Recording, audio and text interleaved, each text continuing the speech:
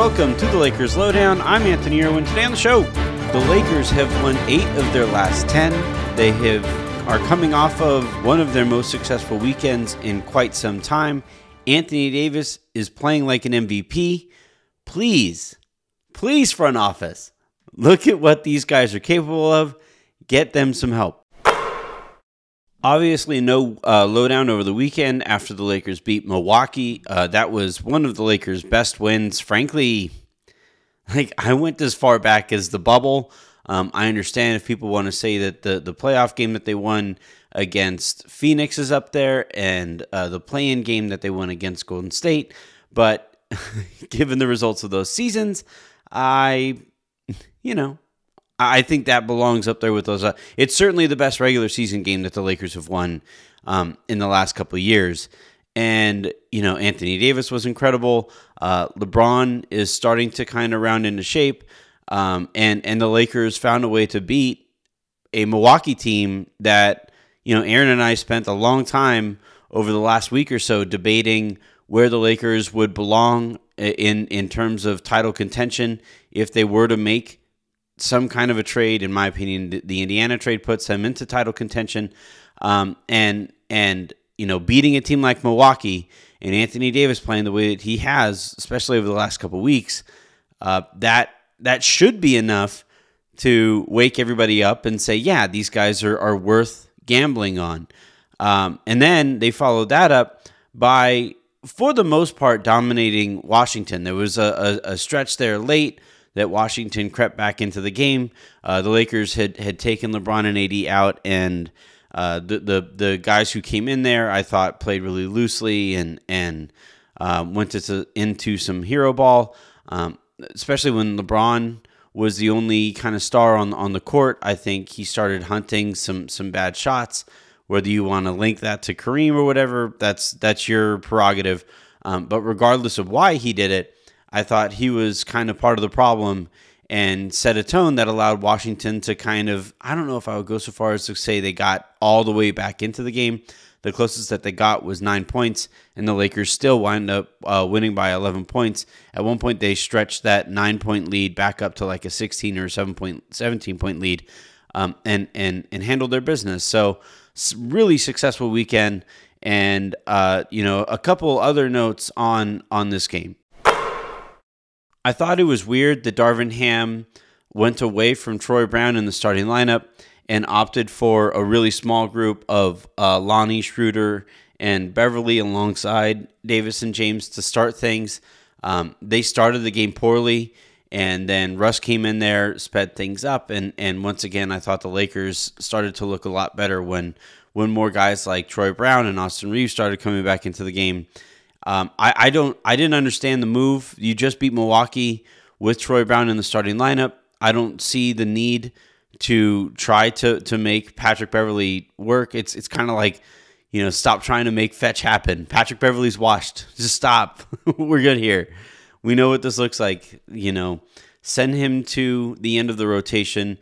Give him 10 minutes a night and let Lonnie play a few more minutes. Now, Stu was mentioning over the course of the game that Lonnie was kind of favoring that left foot that has been bugging him. It did knock him out of a game recently, so we have to keep an eye on that, and that's something to keep in mind here. But if Lonnie is healthy or was healthy and Ham just went away from him, that especially late, Lonnie in 25 minutes last night, 7 of 10 from the field, 4 of 4 from 3-point range, 2 of 2 from the free throw line, 20 points, couple boards, an assist, a steal, was a plus 10 in those 25 minutes. Like, that's somebody who should be closing a game. So maybe he's hurt, and that is probably the most viable explanation for why he wasn't in there late. But if there isn't that as an explanation, then what the hell? Troy Brown Jr. in only 17 minutes was certainly a decision. 2 of 4 from the field, both of those coming from deep. He did have a rebound, couple assists. He was a plus 9 on the night. And yeah, I just, Austin Reeves was kind of off in this one. But I kind of feel like Austin Reeves being off is kind of a result of this continued reliance on so many small guards and kind of moving everybody else who isn't one of those small guards all over the rotation. At some point, Darvin Ham is going to have to start playing bigger guys. And yeah, they might not be talented. They might not have the reputation of some of the guards that the Lakers have. But Troy Brown, Austin Reeves, they need to be bigger parts of the rotation consistently than like Patrick Beverley, flat out. Like in this one, Patrick played 24 minutes. He should never get more minutes than Troy Brown. He should never get as many or close to as many minutes as Austin Reeves. And yeah, he should be your 10th or 11th guy. He's not. He at this stage of his career, he's not what the Lakers think he is. It reminds me a lot of the Avery Bradley situation, where he just seems to be getting by on, appearing to try hard out there, and he's getting by obviously on reputation. But Darvin Ham is going to have to look at the data, look at the tape, and it'll indicate that this guy just isn't who Darvin seems to think he is. The other part of this that really kind of annoyed me, and again, this is all changed if Lonnie wasn't healthy, and I'm keeping an eye out for some of the quotes coming after the game. But the Lakers in that fourth quarter went with Pat, Schroeder, and Russ down the stretch, and no, just no. Like, that is not something, it worked or whatever, but I think it was whatever they did working was just a function of Anthony Davis being spectacular and LeBron being able to fill in some holes there. But no, those three guys, like, Reeves needs to be in at the end of a game. Troy Brown, if Reeves isn't in, should probably be in at the end of a game. And again, if he's healthy, Lonnie Walker needs to be in there at the end of a game. Under no circumstance should all three of those guys be sitting when the game is still in question late or midway through the fourth quarter. Flat out. Like, that is not something that can happen. Those are, Lonnie and Reeves especially, if this was 2K and locker room politics didn't matter at all, Lonnie and Reeves would be the starting backcourt. Flat out. That would be the two guys who start for the Lakers. And then you would probably have Troy Brown out there. But because Schroeder has the reputation that he is bringing into the table and they're trying to get him reps, and because Patrick Beverley has the reputation that he has, and because of his presence in the locker room, he's getting an outsized role. But, over the course of the season, what the Lakers are going to have to find out and learn, apparently the hard way, once again, is that Lonnie Walker and Austin Reeves are their two best guards, and shooting guard, point guard. They're your best combination there. That needs to be who you rely on. Also want to give a shout out, obviously, here to Anthony Davis. Holy crap. Anthony Davis goes for 55 points, 22 of 30 from the field, 30 shot attempts. Hell yeah. He goes 9 of 9 from the free throw line and 2 of 3 from three-point range. He has been nothing short of spectacular, especially recently, where he is just, first player since Shaq to, in back-to-back games, have at least 40 points and 10 rebounds.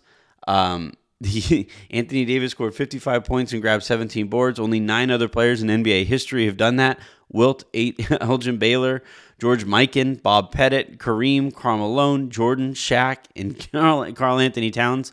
What he is doing right now, if the Lakers didn't start the way that they did, he would be the MVP. Not in the conversation, not all that stuff. No, he would be the MVP, the betting favorite for MVP. The Lakers seem to be turning things around, and it is due, I think, in large part to the Lakers shifting to an Anthony Davis team. The focus here on offense is getting this guy right, getting this guy as many good looks as possible, getting him on the move, and making him as difficult to guard as they can possibly make him. And I over these last 10 games, when they have won 8 of 10, that identity shift, I think, has played a hugely pivotal role in things kind of turning around here. And not only obviously is it the identity shift, but it's also the fact that Anthony Davis was ready for that identity shift and has welcomed that identity shift. He's playing incredibly. He's I don't know, man. You go Giannis, you could say Luka, you could say Jokic, you could say Steph. And I think AD is in that collection of best players. Where he fits into there, whether he's top 3 or top 5, that's fine. That's up for debate. But he is, the way that he's playing right now puts him squarely in that conversation. And the longer that he does this, the dumber the front office looks for not getting him the proper help because they want to hold on to picks half a decade from now. All right, that's going to do it here for this episode of the Lakers Lowdown. Make sure you guys check out the Can You Dig It crew as they react to this weekend and last night's game in particular. Raj had a post-game spaces that he rode solo for. Plenty of positives to find in what the Lakers have been up to recently. And then a little bit later today, I will be back at it here with a special guest that I haven't spoken to in way too long, so I can't wait to have that conversation. So until then, and until I talk to you guys next, I'm Anthony Irwin, saying have a good one.